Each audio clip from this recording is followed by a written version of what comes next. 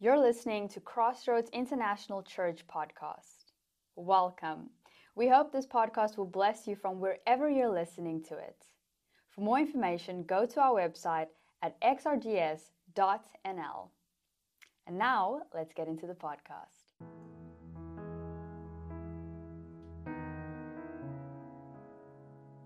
Good morning. How's everybody doing? Back at work as if nothing happened? No break? So my name's JP Van Seventer. I've been a member of this community for a long time, and I'm part of the preaching team.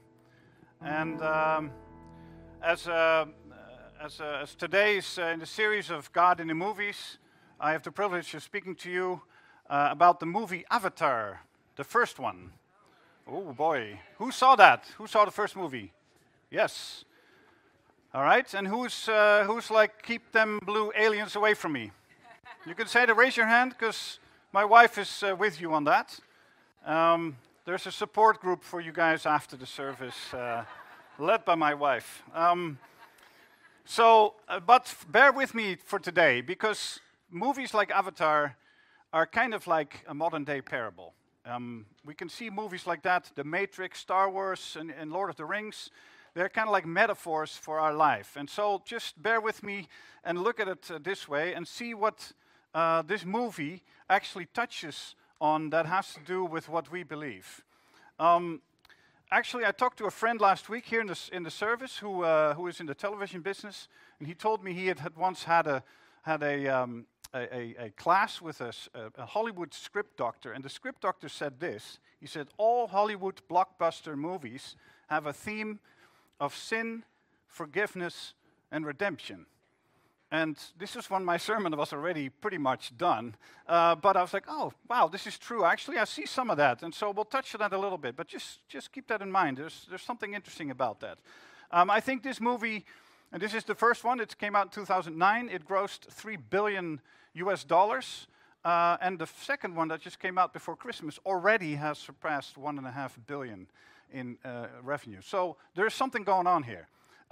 This is a cultural impact, and I think that's why it's worth looking at it and see, how does this connect to anything that we believe? And something about the director, James Cameron. He's also the director of the Titanic, and he's actually a professed atheist. I tried to find out what he believes, and I found a quote of him online. In 2010, a year after this first movie came out. I've sworn off agnosticism, which I now call a cowardly atheism. I guess agnosticism is where you say there's no evidence, so I don't really know whether God exists or not. It's sort of like there's not enough evidence, therefore I can't know. And an atheist clearly says there's nothing. And his position really is, I've come to the position that in the complete absence of any supporting data whatsoever for the persistence of the individual, in some spiritual form, it is necessary to operate under the provisional conclusion that there is no afterlife, and then be ready to amend that if I find out otherwise. Interesting. He's already opening a door, right? So James, if you're watching today, let's have coffee sometime. But there's stuff in this movie that resonates, made by an atheist director, and that's interesting. And he's clearly from the position, hey, if you can't measure it scientifically, it doesn't exist. But we believe otherwise. Before I continue, by the way, for the people watching from home, there's a copyright issue with streaming clips from this movie. So we can show them here, but we can't stream them. So just be advised that when we stream the movies later down in the sermon, we're not going to be able to stream it to your home. So I'm going to show 3 clips, but if you have to scramble and get a laptop or something, then at least download a trailer and look at that, the first thing. So that's just a little warning for you at home. Now, first, the definition of avatar, by the way, is, and I looked it up on the dictionary. The first one is from Hindu mythology. It's basically the incarnation of a godly being on this earth. That's where the word comes from. The second one, digital technology. It's basically a representation of you or me in a virtual world, like a video game or maybe Second Life or whatever the metaverse is. That's also called an avatar these days. And then the last definition I found, in science fiction, a hybrid creature composed of human and alien DNA and remotely controlled by the mind of a genetically matched human being. That's where my wife sort of lost interest. That literally is this movie. I'm pretty sure this was added after this movie. So we're going to watch first the trailer of the movie. And so the trailer kind of sums up what this movie is about. So I'm going to slowly get out of your way, and let's take a look. Now, whether God's going to choose blue bodies, don't worry about that. I think whatever it's going to be great. And it's exciting. I mean, this is where I see sort of a little view to say, hey, this is something that we're going to look forward to. This is an exciting moment for all of us down the road. But Paul also promises something else, and that is the new self now. Let's take a look at 2 Corinthians 5:17, down this same passage. So he also reminds us that therefore there's anyone that's in Christ, the new creation has come. The old is gone, the new is here. All this is from God, who reconciled us to himself through Christ and gave us the ministry of reconciliation. That's the message of the gift of a new thinking, a new mindset, a new you that we access today. And let's take a look at the next image. In the movie, Jake has to surrender to this machine that's almost like a solar tanning booth. And then once he does, he controls this new body. And in a sense, we have to surrender on a daily basis in order to access our new self. This is a reminder of sort of what Christ renews us from the inside. So we almost have to become an avatar of ourselves in our mind. And I know this is not what the movie was intended to show, but this is what I see as a sort of a visual reminder of that. I think, and I love this expression about having the Holy Spirit as a deposit. That's like a guarantee. He's the one connecting us to this new self. And a deposit is like a guarantee. It's like the Holy Spirit will be with us until we get to the point of that new body. And that's a beautiful promise. So let us be reminded of that. Now, through the movie, Jake befriends this whole tribe, and he gets into this mission, and then he realizes that he's on the wrong side. He's representing the wrong party. These humans, evil humans, are trying to take all the natural resources and are willing to kill and move anything that gets in their way. And talking about that Hollywood blockbuster theme thing about sin and forgiveness and redemption, this is where Jake makes a change. And he's making a change, and he's gonna start actually helping the locals fight against the evil humans. In this clip, you will see the moment that he takes a stand. He's grown to love this tribe, and he even falls in love, and he realizes, I have to change what I'm doing, and I have to look for a new purpose, defending good from evil. All right, this is probably the most action-packed trailers ever shown here in Crossroads.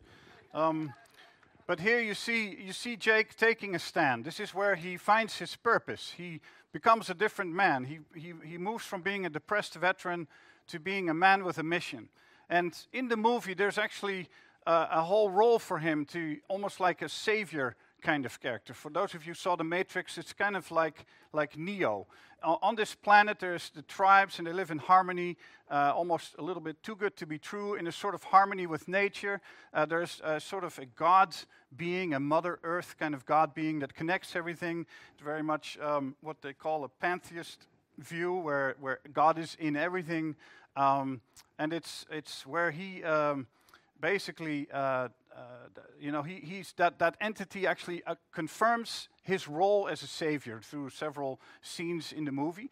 So he becomes the savior, and he basically ends up kicking the bad humans off the planet, which is an interesting statement for a film made by humans. But there's really this battle of good and evil, and Jake makes this turn. So there you go. There comes his role as somebody who leads to redemption. And this caused me to think about, again, also about our purpose. You know, what is our purpose in this world and what gives us fulfillment? So let's take a look at this text, 2 Corinthians 5. That's also in the same passage that we've been looking at today. There it is, yeah. So we make it our goal to please Him, whether we are at home in the body or away from it. For we must all appear before the judgment seat of Christ, so that each of us may receive what is due us for the things done while in the body, whether good or bad.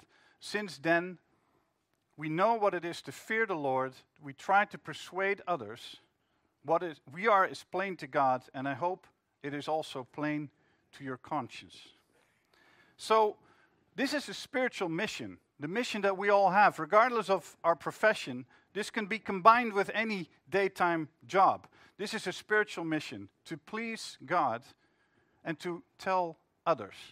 And I think it's good to remind ourselves of that purpose, because I think it also leads to a most fulfilling life that we can imagine. So we have to remind ourselves of that as well. Now, the last part that I want to talk about of the movie, and let's take a look at the image that I had planned for this. Yeah. So the movie is very much about caring for Earth. The director is actually a leading ecologist. He's really into that, and this is very clearly a message about striving for harmony with nature.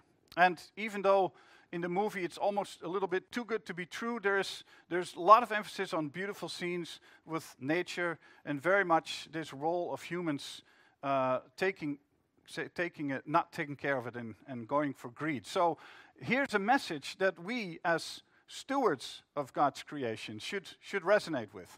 I think we as Christians, representing God, the creator of this beautiful planet, we should be on the forefront of this. Let's take a look at the passage from 2 Peter.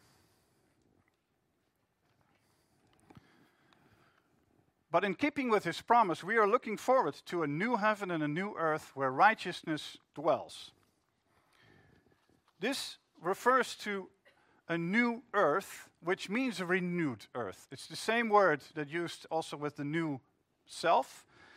It's renewal. It means this earth is the earth we're going to be doing it with. This is not going to be a different planet. And when Christ comes back, he will redeem this earth, just like he redeems our body and our soul right now. And that's a message that we resonate with. That's something that we as Christians should clearly support.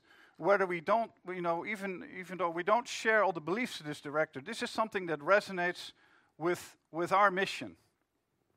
So the difference is we don't worship nature, which is almost in this movie, it's almost like worshiping nature, but we worship the creator of nature. And we can worship him also by taking care of his creation. So to wrap it up, remind yourself of looking forward to the new body that's upon us. Remind yourself of living your new self and having that daily surrender, and realizing that you have this deposit of the Holy Spirit in your life. Remind yourself of pleasing our Lord and also sharing it with others, and to be good stewards of this beautiful earth.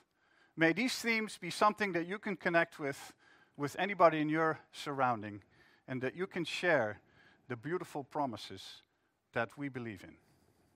Amen. Thank you for listening, and we hope that you have a wonderful week. See you next time.